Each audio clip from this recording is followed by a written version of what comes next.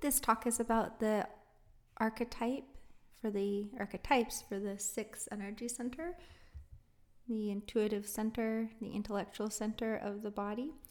And I guess kind of as a precursor to it all, just remembering again that you will see yourself likely in a spectrum of this. The intellect on one extreme end in its most negative seemingly aspects, and then the intuitive in the other end in its most positively seeming aspects. And then just remembering there's a really big area to traverse between the two, and we swing and oscillate in and out of both of these things, most of us, all the time. So which one do we want to start with? Let's do intellect, because I think that's an energy that a lot of people are in most of the time. So it's probably pretty easy to identify with and understand. So the 6th chakra is concerned with the way that we perceive. And you guys know from the talk in the intro and the overview, it's concerned with our sight. Sight meaning our eyes, and the sight that we see beyond our eyes and beyond our senses. And so when we're looking at how do we process and receive information, how do we see things when we get information, and how do we use the information that we get? And the intellect, being the quote-unquote negative archetype for this one, is exactly what you said. It's in the head. And most of us are typically in our head. And the head isn't bad, it's necessary and it's helpful. But when we are thinking of the archetype of the intellect, sort of as a place of having an unbalanced amount of energy in this place of the spectrum of possibilities, what we're looking at is usually someone displaying rigidity around ideas and concepts, a need to know all the time, controlling chaos, trying to master chaos. So sort of absolutist in their thinking. When we go all the way to one end of the pole, absolutely. So there's no room for things that are outside of logic, analysis, and concrete fact. Yes. Evidence is really important. Facts are really important. Science is really important. Math is really important. The things that as a culture in this lifetime, for the last couple thousand years, really, that's a generalization, but for the most part, that's what we've placed emphasis on as being important. The seen and the measured versus the unseen and the unexplainable, ineffable.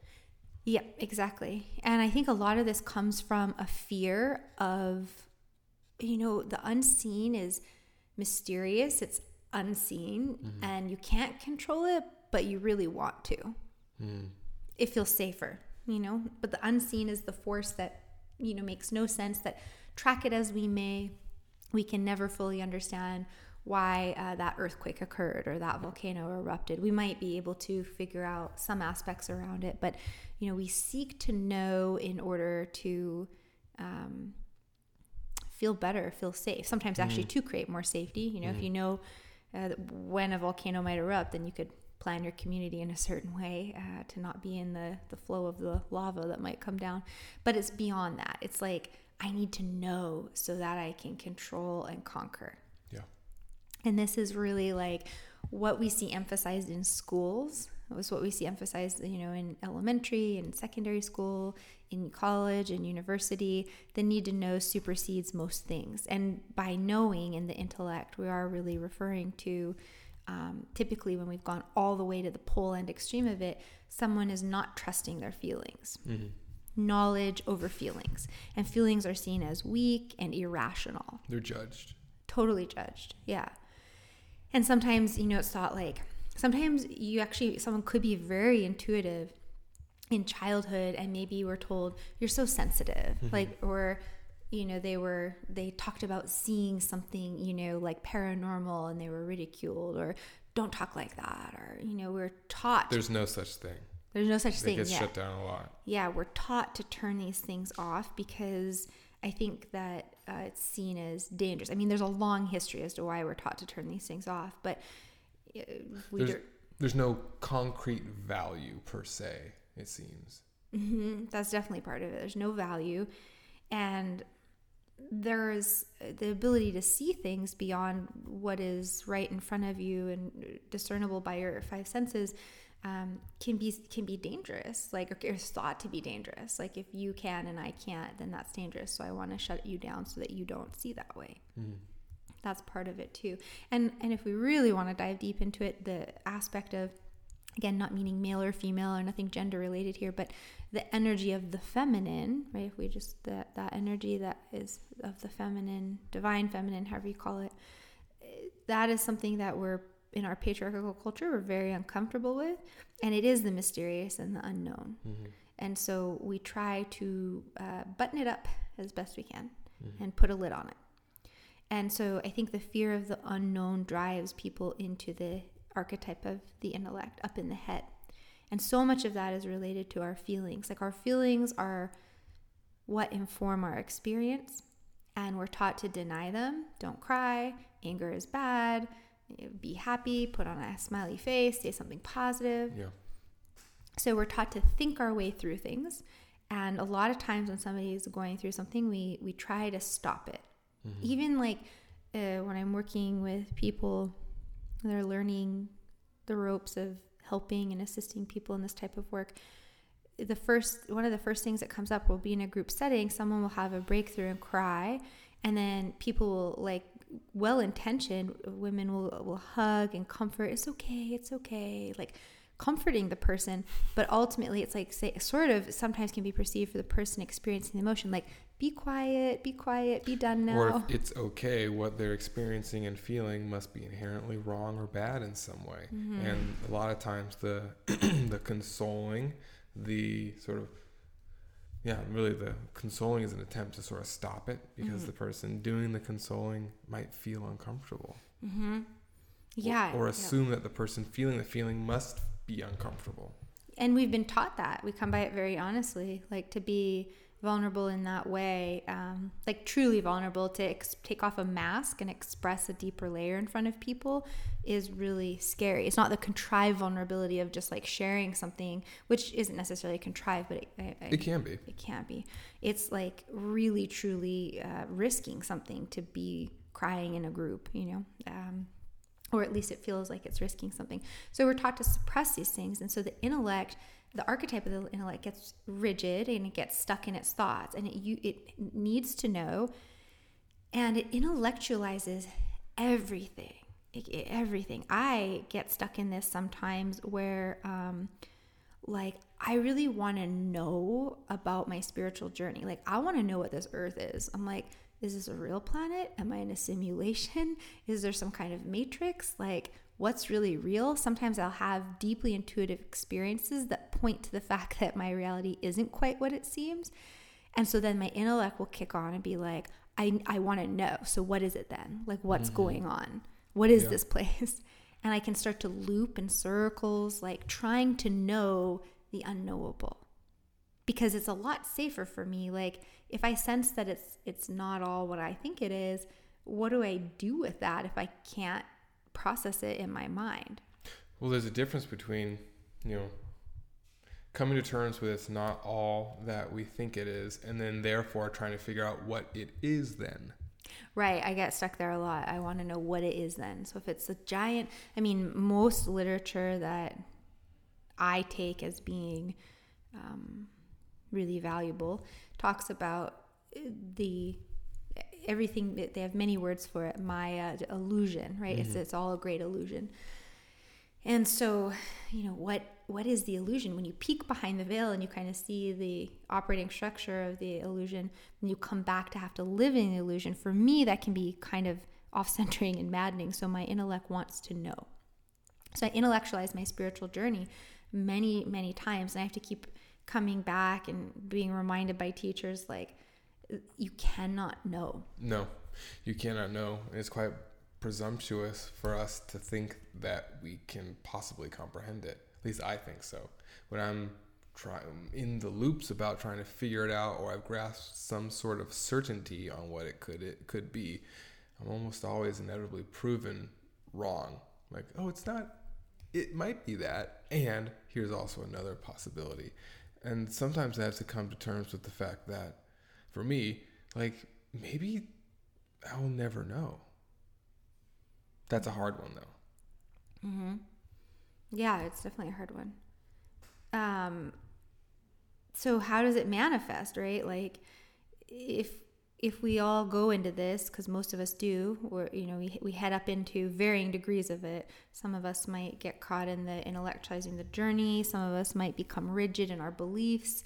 There's many different ways this can manifest. One of the most extreme ways it manifests is having a lot of rules about everything. So like being opinionated, like having to boss other people around, being like, it's my way because I formed all these really solid beliefs that I think are definitely right, which is just a structure of protection for the deep place inside that knows it doesn't know. So I formed all these beliefs, and the more people I persuade to think like me, the more safe I feel in those beliefs. So you can sometimes see this. People in the intellect can be absolutely masterful with their presentation of words. They can be really, really keen in this way, and it's not all bad. Like I'm not talking about the intellect here as in the mind and saying that's unbalanced to be in the mind. I'm talking about the archetypal energy of the intellect sort of possessing and holding someone. Someone who's not able to sort of step out of that intellectual suit and see things from another perspective to gain balance. Exactly. Yeah. So when we see that, it can be hard to this is a very difficult one to break out of. If you have to have facts, figures, you're rational, and you have to have proof of things, it's very difficult to break out of. It's difficult to break out of in the nature of what it is. Like, it has so much insight. It has engendered so much resistance because it can articulate all these defense mechanisms to justify why things are the way it believes that they are, because it's so intellectual and so sophisticated with its words and reasoning. Mm-hmm. Yeah, when you're working with somebody who's in the grips of this, it's one of the harder archetypes to work with. For me, I think like the victim archetype is really difficult to work with, and the intellectual archetype, because I could talk all day or demonstrate or however we're working on it together about something, but they'll always be able to like find the loophole or the one thing that you said wrong or the thing that's different or contradictory, and then that gets focused on, and then all the possibilities for opening to a wider reality gets diminished. Training in on the one thing, like busting holes and in somebody's like perspective is a favorite thing of the intellect to do. You've probably all been around people who like, you say something and then they're like, well, but what about this? But what about this? But what about this? Like, it's the inability to hold that, the and that I was talking about in the overview a lot, being able to hold the duality and non-duality. Like, the intellectual is very like, when you were in high school, I don't know if you guys had this, but we had to practice like debates and stuff, and you were given a side and you had to argue that side, even if you disagreed with it, to like help you learn how to gather information and argue any side or present any side. And so in the debating, like, the intellectual is like, to me, it's like that. It's like, I am going to argue this side no matter what. No matter what. And so it's really difficult because how do you get out of that when you're rigid in your belief system? And how do you transition into the so-called more positive archetype of the intuitive?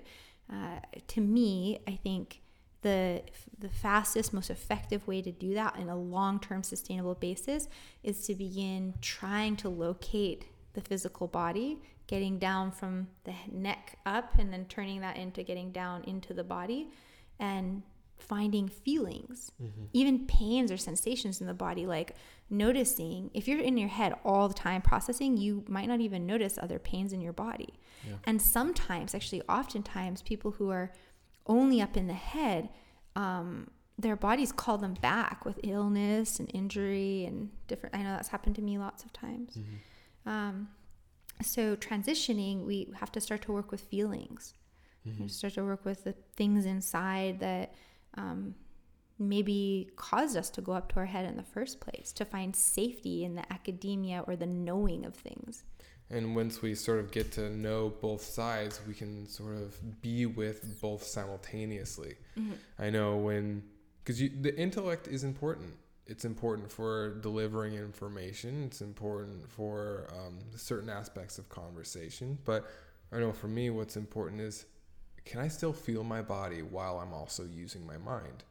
Can I feel my feet on the ground while I'm talking? Can I feel my butt on this chair while I'm listening and while I'm also communicating? And it's the balance between the two. And once you've had some experience in both and you're in a conversation, have you ever been in a conversation where you feel like you have left your body and you're up in the mind and it's kind of going in circles? What I've come to notice is either I'm really in my intellect or the other person is also really in their intellect, and I've kind of left my body. Have you ever had, so you have had that experience? Definitely, yeah. Yeah, it's, I mean, I think it's like really common. Like, people are just on autopilot in the intellect most of the time. And it's a defended place. I think that's like an important thing, is like, we go up in there and like, why do we do that? I mean, we could pontificate about that for a long time. I think it's a defended place. Like, to be up in the intellect, we're defended. We're like, there's something that I'm pushing away from if I have to be in that place. And sometimes it's also just like, I'm into astrology and all these different things. And sometimes it could be one of those things that, like, like an air sign, Libra or Aquarius or Gemini, is like, that's the sign of intellect. And it's like the sign, the mind goes really quickly all the time. And so for those signs in particular, it's really easy to get stuck in the intellect. So you have to like really concentrate on noticing the speed of your mind, noticing it wanting to move from thing to thing, and then learning to work with that.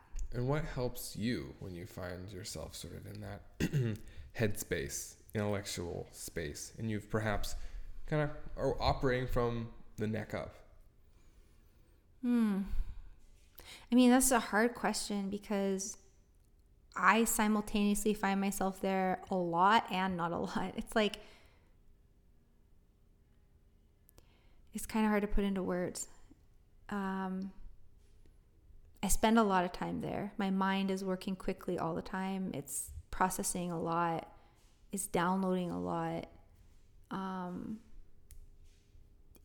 The thing is now, though, I can feel the other aspects of me while it does that at the same time.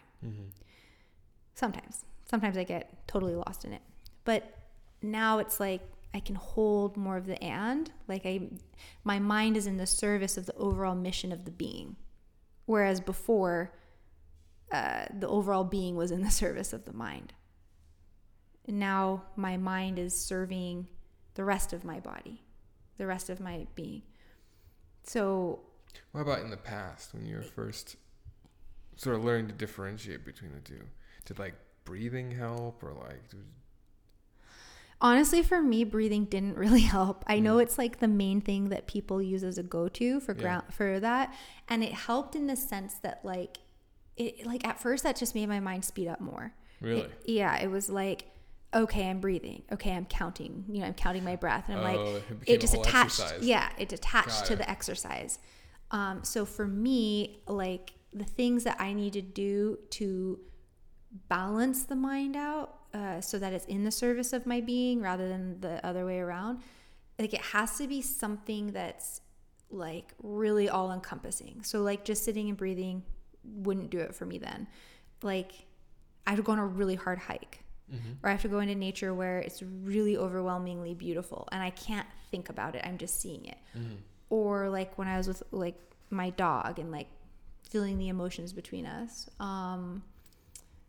gardening, getting my hands in dirt. The time where my mind turns off 100% is when I'm working with my apothecary stuff, and I'm creating herbal remedies. It's like full intuitive mode comes on and all the creations come through. I started doing that when I was like 6. I would like go to in my grandma's house and like take her old perfume bottles and go outside and like pick things and try to like distill them in water. Like that wouldn't really work, but like it's like I intuitively knew that works. It works, but like I wasn't really following like a methodology. But anyway, it immersed me into what it was that I was doing, and I was using my senses outside of the mind. I don't know if that makes sense, but no, that does make sense, especially because you're not really using language. Yes. I think sort of getting out of language is really helpful for getting to some of the different senses that are more centrally located in the body. For an air sign like me, for sure. Yeah. Like for this, the amount of traffic that goes on up there, sometimes it's just like, when is it going to stop? Right? I'm always pondering something. And that's still kind of the case. It's just now I can feel my feelings while I do that at the same time. And then sometimes I get lost in it. Right? It's just one of those things. But for different people, like earth-based people and fire people have communicated that, and water people actually, that the breath is a really effective tool for them. That it's like it gives you something to anchor, consistent to ride on. So I think it's like, I don't know, it's different for everyone. What kind of calms you out of the mind? Is it the breath initially helps? It's like the first sort of, because if I think about it, it's kind of from the head to sort of the solar plexus, the expanse of the lungs and the neck. That helps me sort of get into my body initially. But I don't really follow it past 1 or 2 breaths, because then once I'm there, I remember, oh, there's more here. So feeling my feet really has been the most helpful. I think if I can feel the bottom of my feet, feel my feet on the surface, it spans my awareness throughout the fullest extent of my physical body, my physical container. It's like mind to soles of feet. Okay, this is where I am. I'm now oriented in space. I'm here. I'm not just solely focused in my mind and in the intellect. And an accompanying breath, either before or after, I think helps as well. But yeah, like, it's interesting to hear you say that the breath actually makes it speed up more for you. I've never really heard that. I know I'm probably going to be kicked out of being a yoga teacher for saying that. It makes sense though, because I actually get sped up in yoga classes when they're doing the box breathing. Oh my God, yeah. I don't want to count. I don't want to wait. I don't want to have to panic on that, waiting for more air. Totally, that one. It's the calming one, you know, that's what we teach. No, it's too rigid in my opinion. It's super rigid for me too, yeah. I mean, and that maybe everyone listening may be like, what? A lot of people love that box breath. It's where you have the same count. Inhale for 4, hold for 4, exhale for 4, keep it out for 4. It's, said to be very calming. That has not been my experience with it. No, then I start drawing boxes in my head. And I'm like, is it an equal box? Is it more of a rectangle? See? There it is. It goes nuts. Yeah. So, I mean, I like the breath when I'm already grounded, It's just not that it's very helpful for me. It's just not the primary go-to for me. I got to totally disconnect. And my work requires a lot of my intellect to be firing all the time. So for other people who have that, where their work is constantly happening in the mind, then it may be similar. Like I have to turn it all the way off. But I'll tell you what speeds it up. What? Social media. Oh, geez. Right? Because I'm looking each post. Like this is the intellect's dream. It's like, okay, so you have this place where you go and you look at all of this shit online, and it's like, ooh, this post. Blah, blah, blah, blah, like analysis. What do I think of this? Yeah, not just the words or what's being depicted, but like what happened here? How did it get to there? There's so much. Yeah, and then as soon as you're done with that and you're scrolling, right? So it's like, the mind just like has a field day in that. And that's not necessarily the same thing as the archetype of the intellect. I know we're kind of making it a little less clear by saying that, but intellectualizing things leads to being in the intellectual archetype all the time, which is different than the mind being busy, right? Because the actual archetype is like not trusting feelings, rigid, lots of rules, the need to know everything, intellectualizing the spiritual journey, trying to control and master chaos, this type of thing. Or ask someone how they feel, and it's just a judgment, or they get close to the feeling and then offer the other side, which is also just an observation of a potential feeling. Oh my gosh, yeah. Like this is the one that I always notice with that is when you ask somebody a feeling, when we're working with someone and they say disappointed is the feeling they come up with. How do you feel right now? Disappointed, because disappointed is a thought. It's not a feeling. And a judgment. Yeah. Right. And you didn't get the expectation that you should have had, or it didn't happen how it should have. Yeah, it's one of those things where it's interesting because it's dancing around what a feeling is, and that is hallmark of the intellect. I'm dancing around what a feeling is. I can't quite get there. So I think kind of pivoting, I'm just looking at the little timer, 25 minutes in, boom, pivoting to the other one, intuitive. So what's on the other pole of this spectrum? In the opening talk on this, I talked about duality and non-duality. So the perspective of either everything is separate or everything is all one. And I talked about it a lot, so I'm not going to go into it too much here. But when we look at the convergence of the main nadis in the sixth chakra, the third eye, what it is about in a lot of ways is transcending duality and coming to a place of non-dual reality, meaning being able to sense and perceive the oneness that permeates all the individual things, the thing that ties it all together, right? I am I'm also we, it's the both. That's where I get stuck, right? It's very hard for me. My intellect kicks on. It's like, well, am I an individual or am I the one? So the sixth chakra is where all that processes. So the non-dual reality opens up in the sixth chakra. And so the intuitive is able to go into that world and move around a bit to sense. So it can sense the all that is. It can sense the field of awareness around it. It can sense beyond the five senses and realize the interconnectedness of things. And through that, gets impulses in the body and is able to make decisions, is able to use the unseen information to guide life. And no one knows where that unseen information is coming from. No one does. No, because we've both worked with different plant medicines and meditation techniques and holotropic breath and all these different things. And you do them a bunch of times. The experience is different every time. So it's like, I saw the field of awareness. But then the next time you go into the field of awareness is something totally different. And good luck trying to intellectualize that. I mean, you see it. Drive crazy. You see it a lot. This is what it is. This is what it is. This is what it does. Yes, and it might not ever do that particular thing ever again for you even. Yeah, in those spaces when you can really tap into that, just ether of information, it's amazing what comes up. I remember one time we were in a healing circle, and the face of somebody came into my mind. I just saw their face, and I had no idea who that was. And then a year went by, and we went back to that same place, and I saw someone's face. I was like, oh my gosh, that's the same person's face. Oh, yeah. And intellectually, I'd never seen that person's face. And I was like, okay, I don't know where that came from. I don't know how that's possible. I can't intellectualize it. I could try, but... It's a field of,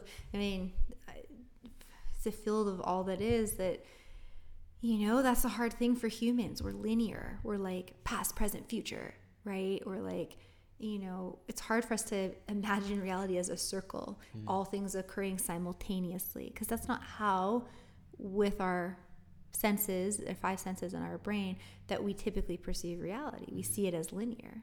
And so, the idea that there could be multiple realities, the idea that there could be multiple parallel universes, that everything's happening all at once. These are things that if we try to really think about, they just kind of make my head go.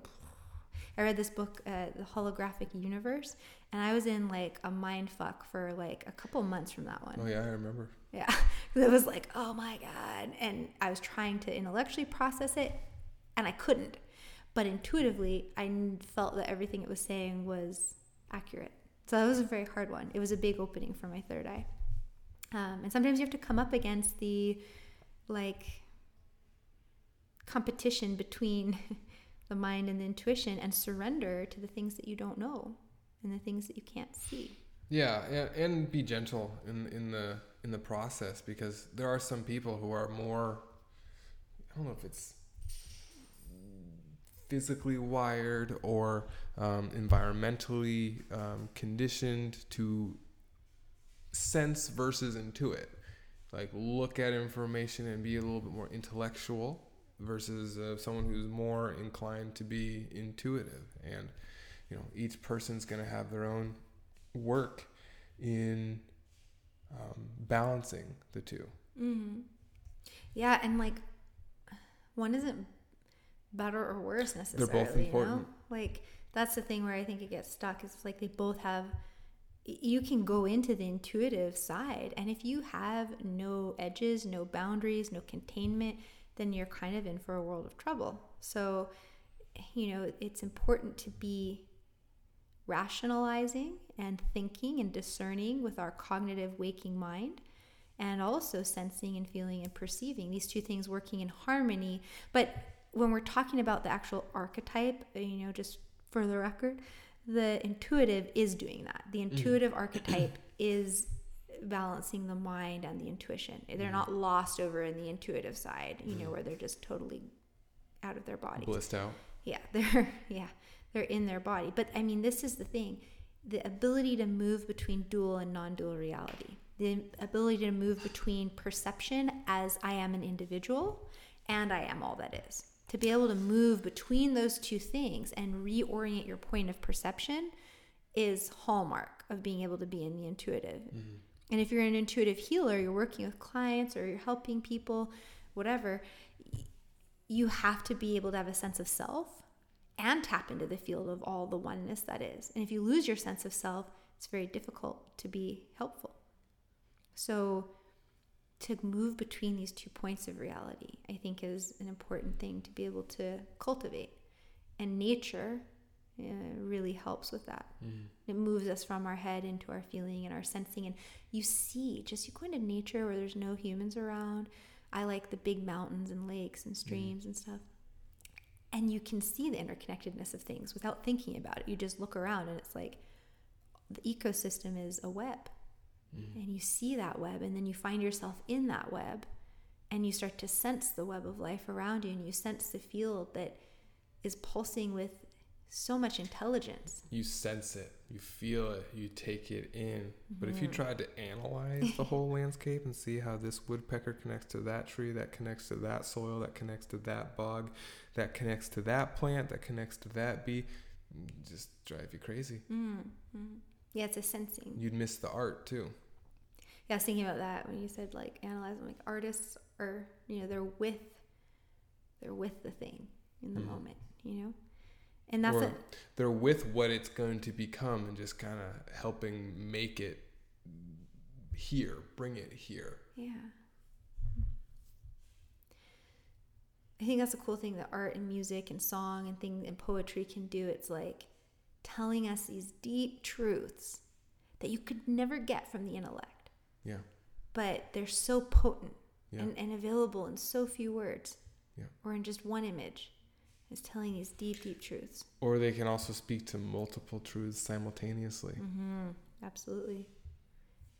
So, okay. The intuitive, how do we start to cultivate this? So I said before, like the feelings, right? You got to come into the body, you got to feel your feelings and start gently, slowly working into the places where it's difficult to feel, etc., and giving yourself a lot of time to do this. This is not an overnight process. It takes time. Sometimes you can find things that speed it up. We talked about different ways that happens, but it's good to have a practice that goes with those things where you take time to go slow.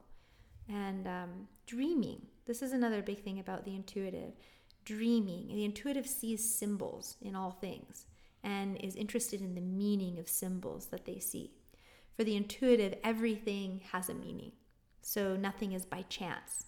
Everything is ordered by a divine intelligence that you are part of, and there are no accidents or mistakes, even seemingly so in the moment, even very difficult things. The intuitive has a sense that there is a rhythm behind it all, larger than they can understand, that they are a part of. So they're looking for symbols, they're looking for meaning. And that can turn into over-searching, of course, but when it's balanced, we're just, the meaning that comes to us, we're being with that meaning. And, using their intuitive skills to guide others, not telling others what to do or predicting the future for them, although that is part of the intuitive, is the psychic skills of seeing beyond this present moment. But the intuitive healer doesn't tell others what they see or how to go about their lives, but maybe uses what they see to be pointing someone in a direction gently. That's a very, very, I think, important and often overlooked piece of the healing arts. I remember when I was younger, I got this notion that if there were such things as psychics and mystics, that they would just tell you what you need to know. And it doesn't work like that. It's like, even if you have a picture intuitively of what this person, what's going to happen or what is going on, it's like you use that information to help them figure out within themselves the answers that they know somewhere, but are kind of hidden. Yeah, it's robbing someone of their journey to tell someone who and what they are and what they should do next. Because all of the great wealth of wisdom that we acquire is through going on the journey. Yeah. So, I've met lots of people who have the gift of intuition turned on, the gift of psychicness turned on, and it can be used irresponsibly for sure. But as the archetype, we know in that archetype, when it's embodied in a healthy way, that we don't need to tell people what we see, because that's for us. And maybe if we're a guide, and we can from time to time ask a question that might point them in a direction towards themselves. And I think that's an important part. So dreaming, right? Like if you're tapped into the field of all that is, that's all using your psychic gifts is about. And by the way, anyone can do this. This isn't like, so often it's like, oh, this super special psychic. Yes, there are some people who are more predisposed to certain things, just like someone's more predisposed to being an athlete, but that doesn't mean that other people can't develop athleticism, right? It's the same thing with intuitive work and psychic work. Anybody can do it. It just is a matter of wanting to do it and practicing, like any other muscle that you have to build. So a really good way to start, if you're wanting to connect to this more, is with your dreams. If you recall your dreams, and even if you don't, within the first 5 minutes of waking, because you'll fade from the sort of field of all that is back into your individual perspective quite quickly. You have a journal by your bed, and you just write down anything, and it can just be one word. It can be a color. It doesn't have to be a lot, but something that connected you to the other worldly realm. You can just write that down and see what happens. And over time, and if you can remember more of your dream, then you can use that dream to be written down in your book, and you can over time become in a place where you look back and find wisdom and insight from that. So dreaming and tracking your dreams is really helpful sometimes. You don't have to try to interpret them, just tracking them a little by little. And sometimes when you get a gut feeling, following your gut, going with your gut, being with what you feel, that's an important way to develop intuition. Because like anything else, once you do it and you have an experience with it, then you build the relationship with doing that thing, and it becomes more comfortable, more familiar territory. So listening to the gut, going with your gut, and so between expressing feelings and dream work and listening to the gut, you can really start to build this aspect of yourself. And I think it's a really important part of ourselves to build, because it's been diminished in our culture for a long time. And the sensing and the feeling and the being with the unseen aspects of things, I think that's where much of the richness of life is located. And likely the intellect is already pretty strong. Yeah. Because we really need that in this culture to survive. Mm-hmm. Yeah. So playing with them and just kind of starting to see, like, where am I on this spectrum? And everybody oscillates. So in what ways am I caught in my intellect is a good question to ask yourself. And in what ways am I already well grounded in my intuitive? Because you're likely both. You could be a mother's instinct, right? That could be one way you're grounded in your intuitive, even if you're very intellectual. In your work, you might be very intuitive, with animals, with your plants in your garden. So we all have this. So just pondering that question for a little while for yourself. In what ways am I in my intellect? And in what ways am I already grounded in my intuitive? And I think that'll do it for this one. And answer the questions below and ask any questions that you have.